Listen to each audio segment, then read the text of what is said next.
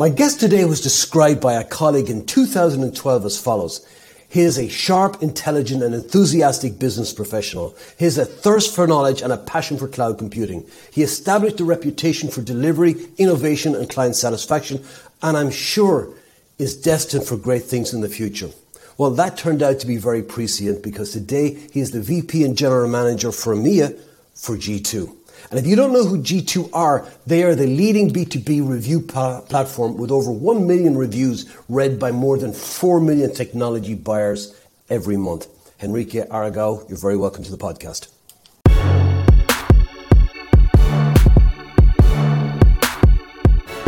Thank you for having me, Paul. That is quite the introduction. Well, it was what was interesting about it was when it was written and how prescient it has become. So I thought that was quite cool.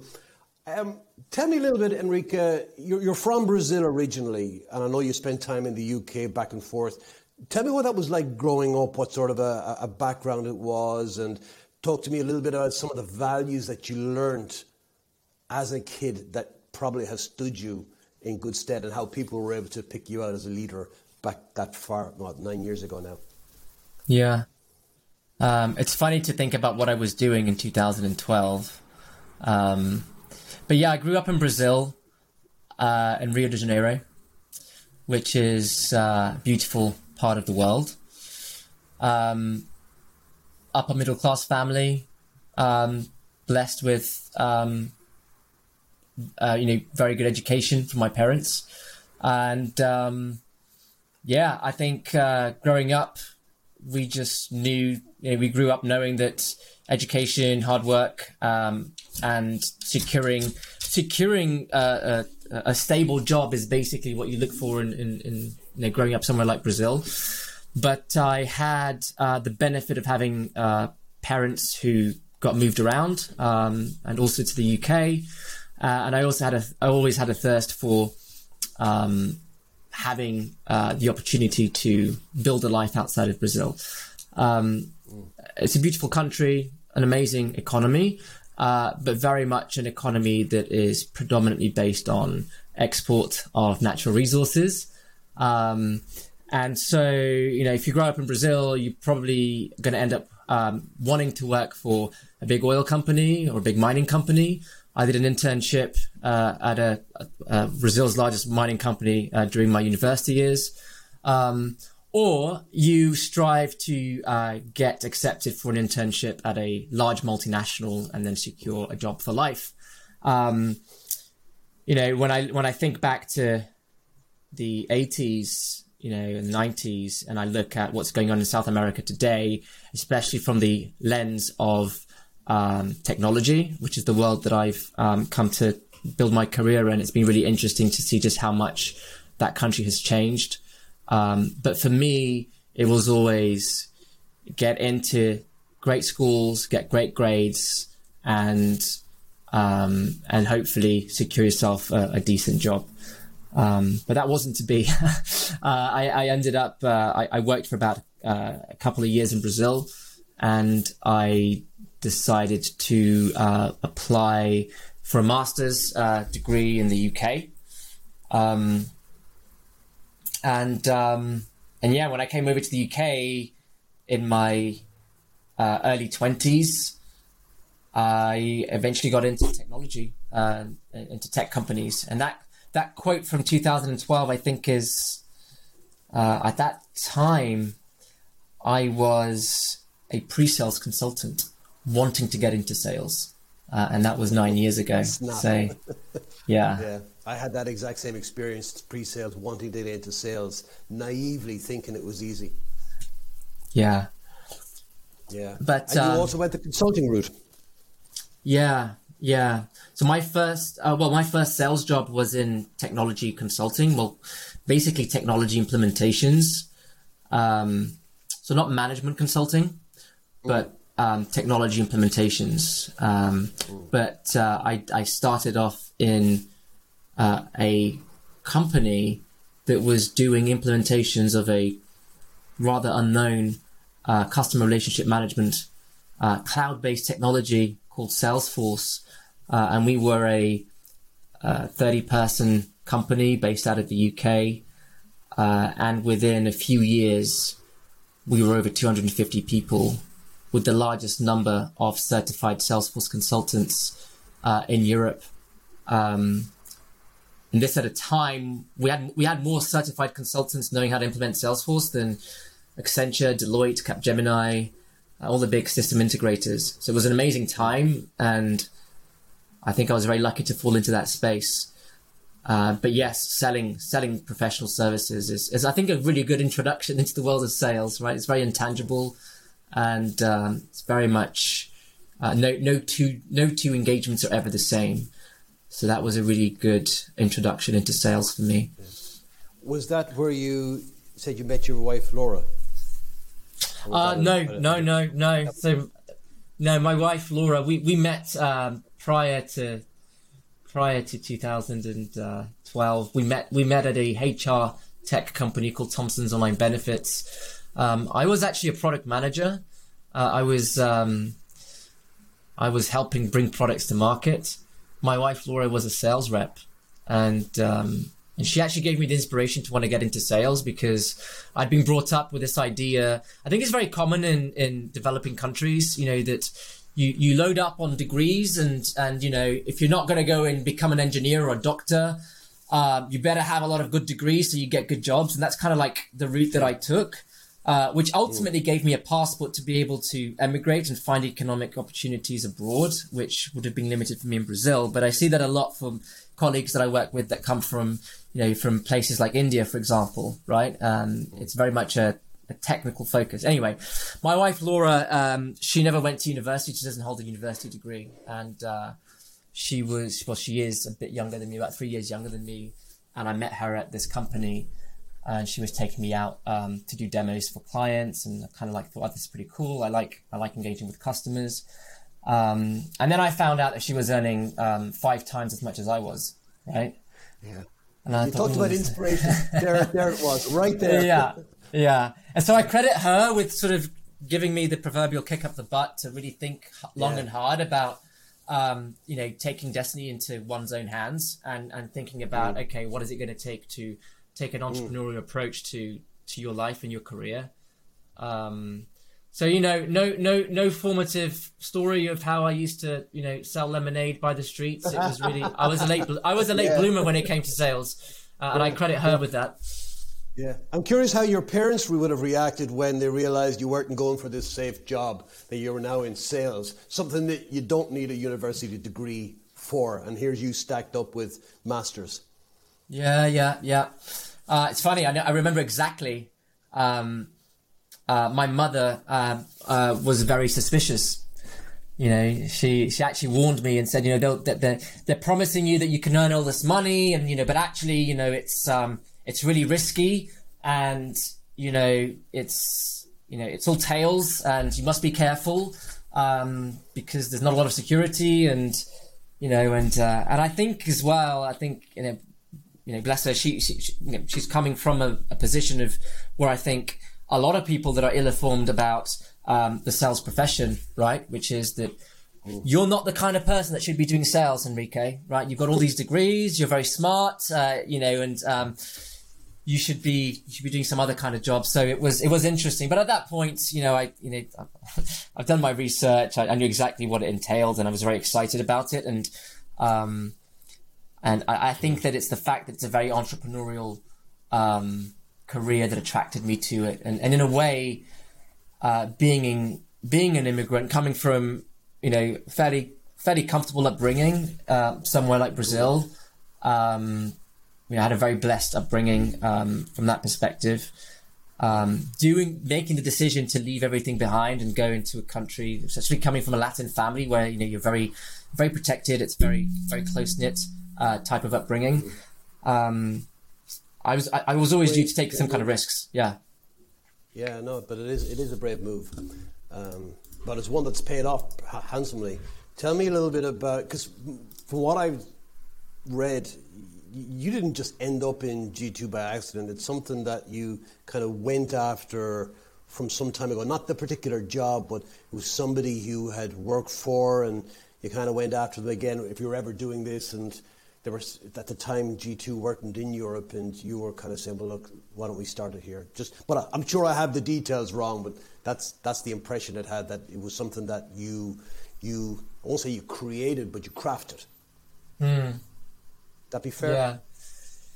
Yeah. I mean, I think it's interesting. I have quite a lot of different companies that I've been in the last 10 or so years, but actually I've only ever worked for two people really in that time. So you know, the professional services company called Tequila was acquired by Accenture, and one of our early day CEOs, after I was at Accenture for about a year, quite unhappy because it wasn't really an organization that embraced like the sales profession, right? It's a different culture, right? Anyway, one of my early stage CEOs, he introduced me to a guy called Goddard Abel, who's an entrepreneur from the US, who had a company that was a product company built on the Salesforce platform, and Goddard effectively gave me a shot. This 20-something-year-old that had maybe 4 or 5 years sales management experience, but I knew everyone in Salesforce in Europe because I'd spent the last 5 years working alongside them as a consultant. Gave me a shot to work as the VP of EMEA for his company. And Goddard is also the CEO of G2.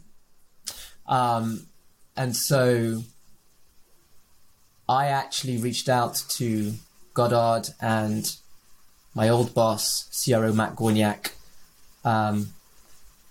when they'd left Salesforce, they were building G2, and I always wanted to continue to be a part of the entrepreneurial family that they had built, and I wanted to start earlier, right, in one of their ventures, and so I reached out when we raised Series C funding in October 2018. Yeah. And I said, hey, you know, let's build Europe. And it's funny because when I look at a lot of US SaaS companies, they tend to come to Europe later, right? So at the time we were only doing about 30 million ARR as a business. And, you know, we've only just had Gong land in Europe already many years. Well, I think over 12 months after already being valued at a unicorn status. I think companies like Outreach came much later as well, but I think we did it early and we did it at the right time. But it's been a great experience, and it's the first time for me that I feel really learnt a lot about revenue leadership, and I've become more focused on being what we like to call a conscious leader as well in the last 3 years. It's been an amazing experience, and I credit Goddard for that. Yeah. It's a testament to both of you that you believed in each other so much. It's really interesting to see that. It's not something you come across so often. I want to go back to the conscious leadership in a moment. Tell me a little bit about, though, as you went through that transition, or that journey, I guess, what were the kind of challenges that you came up against that you weren't expecting? Well, definitely how long it takes. So you think of it this way, right? So I've just done my second tour of duty, bringing a US business into the EMEA region, right? The first time I did it was under the umbrella of Salesforce, that company that Goddard hired me to run Europe for. My first interview was with him and with our CRO, Matt Gorniak, who were running what was known at the time as SteelBrick, a configure price quote application that was built on the Salesforce CRM for pricing and quoting, managing contracts. My last interview was with the president of EMEA for Salesforce because the company had been acquired in that period. So I actually spent my 3 years building this European business inside Salesforce. And so when I came to G2, you know, I had a lot of preconceptions about how quickly we were going to scale the business. You know, we scaled just in Europe a $40 million business in 3 years. I'm sat here talking to you almost 3 years into G2, and I can tell you we're probably below half of that number in the same period, right? And that's for a number of reasons, but definitely, you know, if you're doing it alone and not part of a massive ecosystem, it takes longer. So that was one learning, and building the team, getting the team up to productivity. When you don't have partners and you don't have an ecosystem to rely on, means it takes longer. And also being a true regional leader rather than just a sales manager within a region. You know, there's a bunch of things I hadn't thought of, like building the brand in the region. You know, I've had to sort out offices and legals and HR and benefits and all that kind of stuff, which, you know, if you're only thinking that I've only got a revenue number on my shoulder, like you don't think about all these things.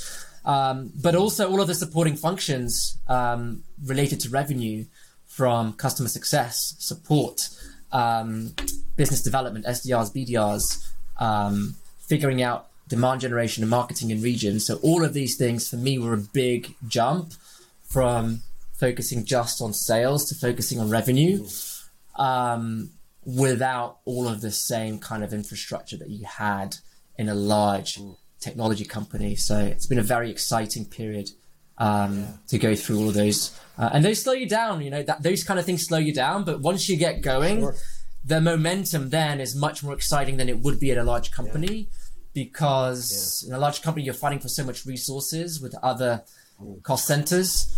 Whereas when you're running your region and you found your version of product market fit and things are humming, you can put a lot of fire, a lot of fuel in that fire. And that's really exciting. That's a lot of hats to wear in any one role. It sure is. And I'm curious to know, out of all of those, because it's probably the one role where you're wearing as many hats that you can wear in an organization. Is there anyone in particular that you gravitated to naturally, that you almost had to, not almost, you probably had to discipline yourself to come back from, because there was so much to be done? You don't want to say that there's a kind of a comfort zone that you go to, and that when you've got so many hats to wear, you have to kind of pull yourself back because there's other tasks and goals that need attending to. And I'm just curious, was there something in that you found yourself gravitating to a lot? Yeah, I mean, I think I've always been very data-driven. I did very well in sales originally because I came from a pre-sales background and consulting. And so I've been a very data-driven sales leader. And so one of the areas that I index very highly on is a lot of the sales operations, revenue operations side of things. And so I think that because I went quite deep in that in terms of figuring out our revenue funnel and all of the elements around managing the P&L for the region, I went quite heavily on that and kind of took my eye off the ball in terms of, I think definitely at the first portion of the journey, you know, on things that I now value so much, such as really building strong teams and developing people. But yeah, you know, I think I buried myself in a lot of spreadsheets, was very operationally focused. And I also probably delayed our investments in that side of the house. But it's definitely something that is a strength of mine and I leverage it. But yeah, to your point, I had to rein myself back in a bit. And we now have a fantastic director of operations here in region, who's Molly O'Hare. She's phenomenal, and she's just like taken, you know, what I started and just taken it to a whole nother level. And so it's been great. So on the flip side of that, then, what would you say would be the skill that you needed to develop most in order to grow the business? Well, look, I think I came out of Salesforce with really strong skills around sales management. I can manage a sales business very effectively, I feel, off the back of learning so much in my role there. And what I was saying earlier that I really started to sort of focus more on, specifically through focusing on concepts that come out of conscious leadership, is really focusing on more self-awareness, learning to understand more about myself, but also about others, and how important it is to not only bring in the right people, but bring in people that you can really see where they might end up in 2 or 3 years' time.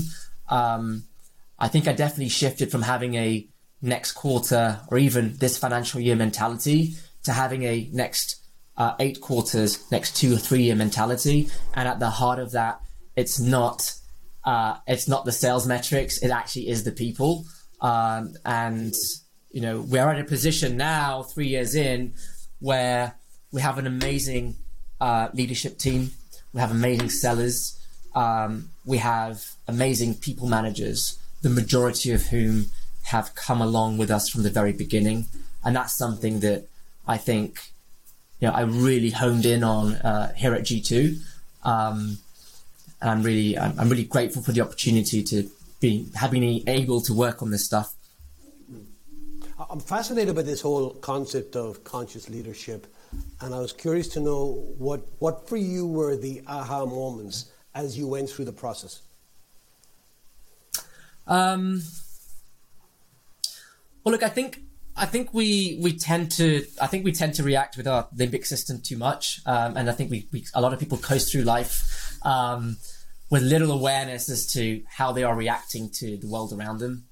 And at the core of being a more conscious leader or a more conscious person really is having self-awareness about the fact that, you know, everything that we feel and everything that we do is an interpretation of the world around us, right? And with conscious leadership, there's this concept of there being a line, and at any point in time, you're either going to be above the line or below the line. And below the line is where most of us tend to spend unconsciously our time, right? When things that are happening around us are happening to us. We're driven by a need to feel right and to be the owners of the truth, right? And we tend to also gravitate towards one of the 3 corners of the I think it's the drama triangle they call it, right? You know, being a hero, moving to hero, to victim, or to blame. And being conscious of when you're below the line and having a shift to moving above the line is when we shift from a position of wanting to be right to just being curious about what's true. And really leading from a position of wonder and curiosity, honoring speaking truth, right? And speaking our truth, and honoring our story. And ultimately as well, this concept of taking 100% responsibility for the conditions that you find yourself in, right? And asking yourself every time, what does right now taking 100% responsibility for the condition I find myself in, for the conditions of my life look like? Can you talk me through the application of that? Maybe give me an example of a moment where you were looking at this idea of taking ownership of something. I just wanted to understand what that feels like. Yeah, I mean, I think one of the most trying moments for me in my career actually happened recently. I think it's for many people as well, which was dealing with the impacts of the COVID pandemic on our businesses and our livelihoods. And as you can imagine, that is the perfect opportunity for you to go below the line and blame everything else for what's going on, right? Because your budgets have been cut, your customers aren't renewing, demand has gone down, and also you're having to have really crappy conversations with people because, you know, you've had to cut budgets, and we had to let go of people, and it's very easy to to put the blame, right, and to victimize oneself, because it's very easy to do that. But I think going back to a lot of the coaching that I was doing during that period, and also reflecting on what does it mean to take 100% responsibility for the conditions I find myself in right now. We had a fantastic recovery from from the pandemic and the impacts of the pandemic on our business. And a lot of that was down to really asking ourselves, what is within the scope of our abilities to take the situation we find ourselves in, and not just learn from it, but actually build on it. And for us, that meant figuring out what is the business opportunity within this context. How do we avoid having to let go of more people by retraining and repositioning our staff to roles within the business that stand to benefit from the situation? I can tell you, for us, it was that we knew we were going to take a massive hit on renewals, so customer churn was going to go through the roof. But interestingly enough, G2, if you think G2, we service and we serve marketers primarily who are looking to connect with the 70 million buyers that come to G2 to research software every year. It is basically an online trade conference that's on 24/7, 365 days of the year. And what we saw was a massive opportunity to take on a lot of the frozen budgets for trade conferences and events and shift those to digital channels, of which we became one. And so what we actually did is we actually forecasted a significant amount of customer churn and invested in customer acquisition, in new business acquisition, with a lot of messaging and value proposition work around transitioning your budget from trade conferences into digital channels like G2. But most importantly, we moved a lot of our team members from those because they have hunters and farmers at G2, from those account management roles into account executive roles. And if we had continued to go down the same path, we would have had to let go of more people who today are thriving, who have been promoted and are doing the best works of their lives. So, I do credit the frameworks and the approach from conscious leadership of really asking yourself, what does taking 100% responsibility for my situation right now mean, to allowing us to thrive through that period. That's really fascinating. It sounds to me, when you talk about conscious leadership, it's really self-leadership first, at least.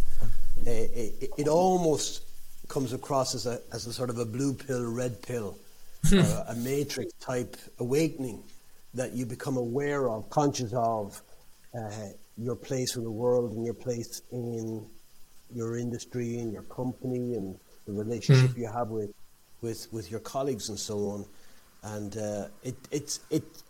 I'd imagine it's not a chasm that everybody gets to cross, because it does require a huge amount of vulnerability and willingness and awareness.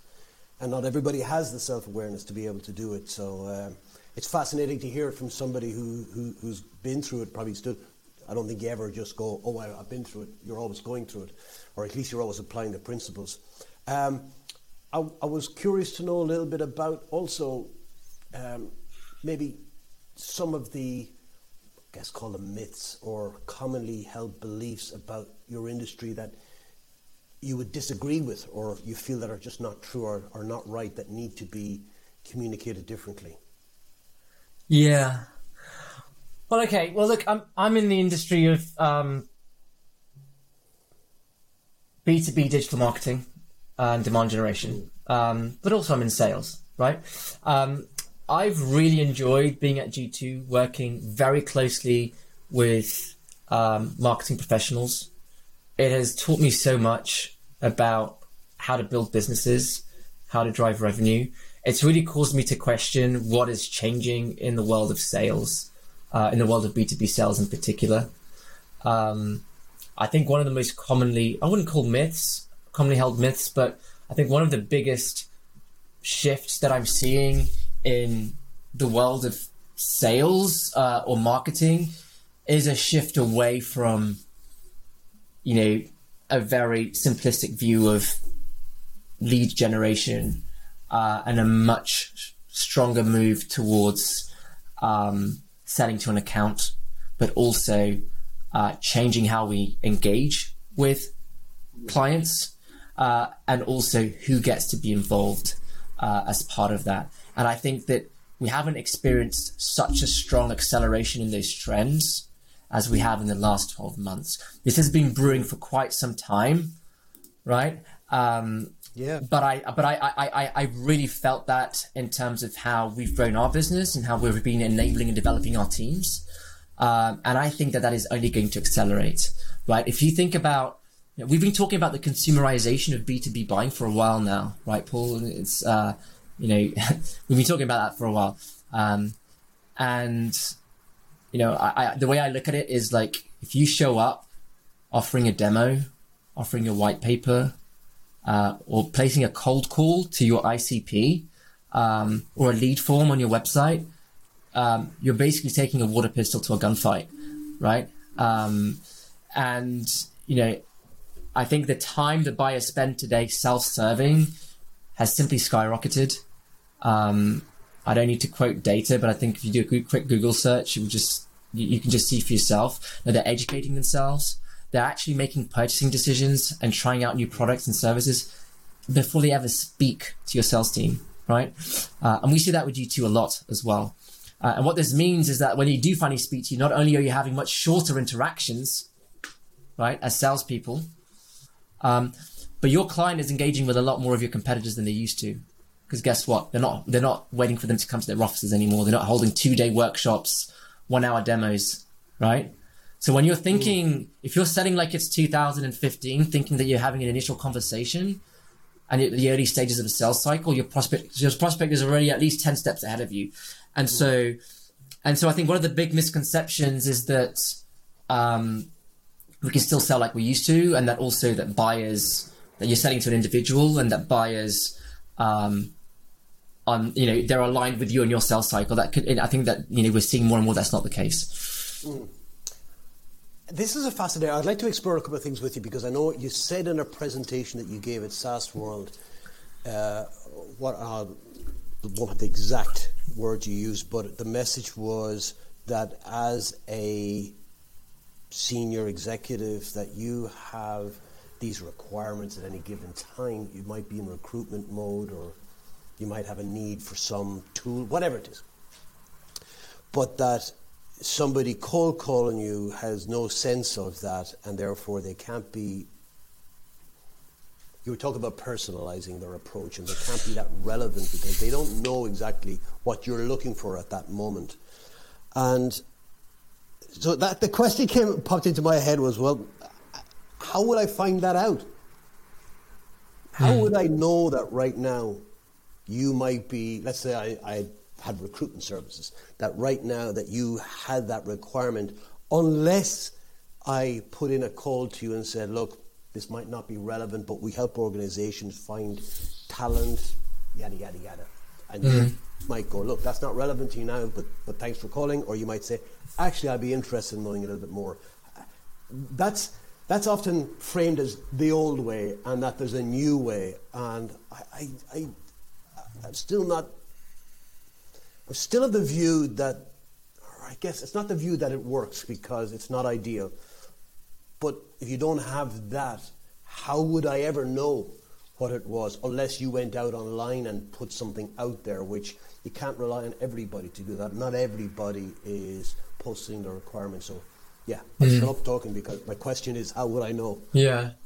I think when I talked about this topic, I was talking about the fact that just because I am your ideal customer profile doesn't mean I'm in the market right now, right? And it means that you might be able to get a contract done with somebody who isn't your ideal customer profile, but happens to be in the market right now, right? And that's probably not going to lead to success. Right. But look, I think going back to what I was saying, the shift in buyer behavior to digital has increased like exponentially. Most of the research that a buyer does throughout the different stages of buying and the consumption of knowledge is now happening on digital, right? And so technology, I think, is a key component in terms of answering your question. At G2 in particular, we talk about these buyers that come to G2, right?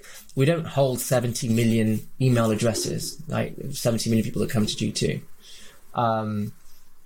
but we do hold consent to identify where they're coming from, where they're based, who they work for, right? And so we can serve up to our G2 customers information on whether a company is in the market right now for a CRM solution, an ERP solution. And if they happen to be, which vendors are they considering, right? How many different people from how many different regions are currently engaging? And what we're seeing more and more with technology is that that's only part of the puzzle. But we have now a number of technologies that allow you to also do the same on your website, right? There are technology providers who offer the same kind of we call this buyer intent signals from the wider web, right? So you're able to marry information that says people from G2 in EMEA have been researching recruitment providers, let's say on G2, right? You've had people from the same company on your website recently, and these people are also registering for webinars. They are accessing websites of HR services, publications to read content. You've now got that information, and you've got the technographic information that validates that they are your ideal customer profile. So you've got technographic, you've got intent. What you can do is you can wait and see if they're ever going to reach out and contact you, or you can serve that information to your sales team, right? Because your sales team, by the time they get contacted, they probably already made up their mind. So I think people underestimate what technology allows us to do, but also the fact that it's not just up to sales. A lot of that technology sits within the marketing team, right? And so when we think about how sales is changing and how you can get ahead, it's the technology stack, but then it's also widening the sales collaboration, really working closely with your marketing organization to move the client along that buyer journey and understand where they are, so that you are going in only at the right time with the right context and the right message. Yes. Yeah. Actually, I've had a little bit of a light bulb moment as you're talking in terms of understanding this, because I always had a mental block around the whole concept of buyers holding one hand up to say, I have intent, I have some interest here, because that leaves out, at least it did in my head, it leaves out companies that are bringing something new and innovative to the market, whereby nobody's actually searching that. The old adage that I think it was Henry Ford said, that people don't want faster. What was he said? Something about faster horses. Here's what he said. If he asked his customers what they wanted, they'd say faster horses. But actually what they really wanted was to get to their destination quicker, sooner. Right. And so if you're in the business of faster transport, getting to your destination faster, I always had the mental block with sites like G2 was that, well, how would you know? Well, the answers I think come to me is you monitor people looking for faster horses, and then you approach them with the right message. Yeah, and I'll tell you one of the biggest challenges, that has existed for a long time is how do you piece all of this stuff together? We've seen a lot of technology focused demand generation in the last few years. You've seen people with titles like head of growth or head of demand gen, and these are people sometimes that have like developer backgrounds, because they're piecing all of these data points together and building algorithms, doing integrations. But what has happened as well in the last few years is we've gone from this world of, outbound, dumb marketing automation, right? Direct marketing, to these systems that really are already pre-integrated with all these data sources, right? Whether it's G2, whether it's third-party buyer intent data providers, or first-party, the ones that sort of monitor your website. You now have marketing automation platforms, or a lot of people just put them under the same umbrella as account-based marketing platforms, right? Which pull the data, score your accounts, right? And then also is able to not only drive that outbound engagement, but also put that information in the hands of your sales teams inside the CRM systems, or even build out ad campaigns across those accounts in the right channels, in the right regions, right? And so it's kind of like, I think we're coming really full circle on this real integration of data, automation, and then systems of record and engagement, whether it's your marketing automation systems or your CRMs. It's making it a lot easier. And I think that a lot of sales teams are waking up to that fact. But I think the momentum is still getting there. And I think especially in marketing teams, as I was saying, there's still a lot of skepticism, right? In terms of, no, I need a lead form. I need people to leave their details. I need to know who it is. I need to know that it was Paul, because I need to find Paul, right? With just regard to the fact that if your company is buying something, there's probably going to be 6 or 7 of you that are going to be involved, right? Yeah. And so it's a very fun time to be in sales and marketing. Yeah, I can imagine. There's an organization, a very major Fortune 50 company, and I was doing some work with them, and one of the marketing guys in there had this idea to build a lead nurturing program for people who had engaged but had gone off the boil. And they had this idea. So they're targeting sales and marketing leaders. And they asked me to do some interviews with them on given topics related to prospecting, etc. And that was all fine. It was like podcast type setup. And then the guy, after a couple of months or so, when it was up on their system, he sent me a link to it, and I was curious to know what it looked like. I had to click 7 times and fill in 2 forms to get to it. And I can guarantee you, if it wasn't self-interest, if I wasn't looking for myself, I would have given up after the first hurdle. It was just madness that they saw. Yeah, I can empathise. Let me just move on just a little bit. Tell me a little bit about what lesson that your role has taught you that you think everybody should learn at some point in their life. Wow. We're going deep here. Look, I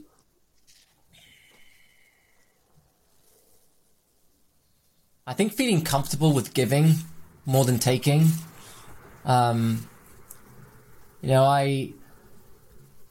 feel very comfortable talking about success in the plural and what my collective have managed to achieve, and also comfortable about owning failures in the singular. And I think one of the reasons that I credit the fact that I feel I had a good sales career so far, even as an individual contributor, is that, we're always in it for our clients rather than for ourselves.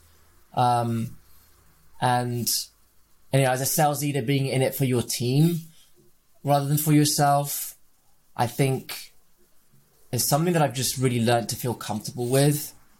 And when you look at the market as well, the whole balance of power has shifted from the salesperson to the buyer, right? For all the reasons we discussed. And so you're walking into discussions with clients with a huge information deficit, right? They know more about your company and how you're better than your competitors, how your competitors might be better than you. And they probably know more about their industry than you do. And so being comfortable with that and showing up with a level of humility and acceptance that there's a lot for you to learn, I think is what breeds that curiosity, that desire to offer more than ask in return. And I think that for me, that's been a constant in my career, and I've really tried to own that, and share that philosophy with my teams. Sorry, it's a bit of a ramble, but like for me, it's yeah. No, it's good. And you mentioned in that about being comfortable owning success in the plural, which I was interested in. What would you say, first of all, is your definition of success, if you have one? Definition of success, I think, is at any given point in time, I guess, feeling like you wouldn't rather be doing anything else than what you're doing, right? If given the choice, would I rather be doing something else than working on this? And sometimes what you're doing might be very painful. It might be a struggle. Yeah. But I think also embracing the struggle and what you feel it can give back to you, I think is really important. So for me, that's success. And I also think I get a lot of happiness out of celebrating success in a collective. What's the fun in celebrating on your own, right? But it means a lot more sense. It makes a lot more sense to me now that when you frame it that way as well, Enrique, because when you're saying success is about being happy with what you're doing, being really content and engaged and in the moment with it, is that when you talk about that, then it makes sense in the plural. Then what you're doing is you're creating a community that is in a good place. And that in itself is energizing. You can feed off that as well. That's a wonderful definition of success. Yeah, and I think it's not about getting to a destination, right? That's what I'm saying. It's not wanting to be doing anything else rather than what you're doing right now, because it's enjoying the process rather than where you have arrived or where you want to get to, and just doing it around people that you really enjoy. I want to build really personal and deep relationships with people that I work with, because I believe that if I do that, I will enjoy my work, right? And so that for me is very important in order to feeling successful and enjoying the ride. Yeah, and that I think that's probably comes from the conscious being self-aware as well. I think that's hugely important to it. You mentioned at the start, Enrique, that you were fortunate to be given a good education. You went to good school, etc. I'm curious to know what you think if schools could add one mandatory subject to the curriculum, what would it be and why? I from a position of doing what I do, I wish I'd learnt more about coding. Personally, I'd never fancied myself a computer scientist or a developer, but I built a business career and a sales career on top of technology, and again, a lot of the success that I had was on exploring technicalities in terms of what we do, whether it's integrations, whether it's the software development life cycles. I don't think that there is a more universal language than coding today, right? If you build an application, you can connect people of any languages in any location in the world. I think that's probably the most universal connective tissue in the world. And again, we all learned a number of subjects in school that probably taught us how to think, but probably didn't really give us, tools or assets that we could leverage. But I find it hard to believe that anyone in any profession will not be working in some way in a digital world. And I think it's a real level. I think it really levels the playing field as well. But yeah, I think I'm probably biased in terms of the kind of career that I've sort of decided to build. But and also I can't code to save my life, right? But I'd love to understand how that. I'd love to understand more about about coding in general. Well, it's funny you say that because I wasn't expecting that answer. And it's fascinating because I spent 2 years as a software engineer. Now, it's a long time ago. And first of all, is the skills are out of date pretty fast. And I'm sure it's the same nowadays as well. I know the languages are different and the process is different. But what it does teach, and I think this is why I loved your answer, and why I would agree with you, it should be added, is that it teaches two things, or at least it taught me two things: problem solving and abstract thinking. Because when you're coding, certainly, again, I know I'm going back a bit, it never works first time. So you put your head into a problem and you press go and you don't get the answer you were expecting. So now you have to go back in and root cause it and figure it out. And of course, there's other traits that you need as well with that, such as persistence, not giving up, yada, yada, yada. And the other thing I think is abstract thinking, in terms of you can't be thinking in terms of bits and bytes. You have to be thinking about messaging and what's happening out there, and I send a message and I'm expecting back. So it's certainly for me, it was a different kind of thinking that came with it. Again, I only did it for 2 years. I was never good enough at it to make a living out of it, but certainly I would 100% agree with you. I think it would be hugely valuable, even if you never used it from a work perspective, to go out and code professionally. I think it'd be a great skill for sure. Listen, we are coming up close on the clock, Enrique, and I have quick questions for you before I let you go. What one thing have you done that nobody knows about you? I guess. Okay, here's one. I sold shots at nightclubs to help pay for my postgraduate degree in London, half naked. In my 20s. You know something? When you said I'd sold shots at a nightclub, I go, yeah, come on, that's pushing at an open door. And then you got my attention. Paul, I was a tequila boy. I was a tequila boy for a while. That's something a lot of people don't know. And then you worked for a company called Tequila. How cool is that? Funny story, huh? That's prescient. Oh, man, that's cool. Last question for you before I let you go. What one book have you read that's made a serious impact on your worldview? I think one book I really enjoyed, I don't know if you've come across it before, is Reboot by Jerry Colonna. Okay. So Jerry's actually a coach for a lot of CEOs, and it really challenges you to think about how work in particular can be a powerful force to help us become the best person we can be. And it's really impacted how I work through my struggles, and how I add meaning to what I do and why I do it every day. He also has a great podcast which touches on a lot of the concepts of his book. It's called Reboot. Reboot, okay. Yeah. I'll put a link to that. That sounds like it's something that others would get some value from as well. It's kind of universally applicable idea. Good stuff. It's been fascinating to talk to you. It's a shame our time is up. I could talk to you all day. Thank you very much for being my guest today. Appreciate you having me. It's been fun. Not at all. My great pleasure, and I'd love to do it again sometime with you. Maybe.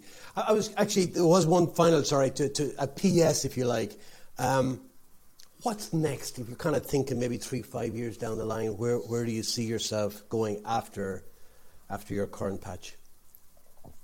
I'm just really passionate about entrepreneurship and building businesses and teams that create lasting impact and relationships that I can continue to rely on for personal growth.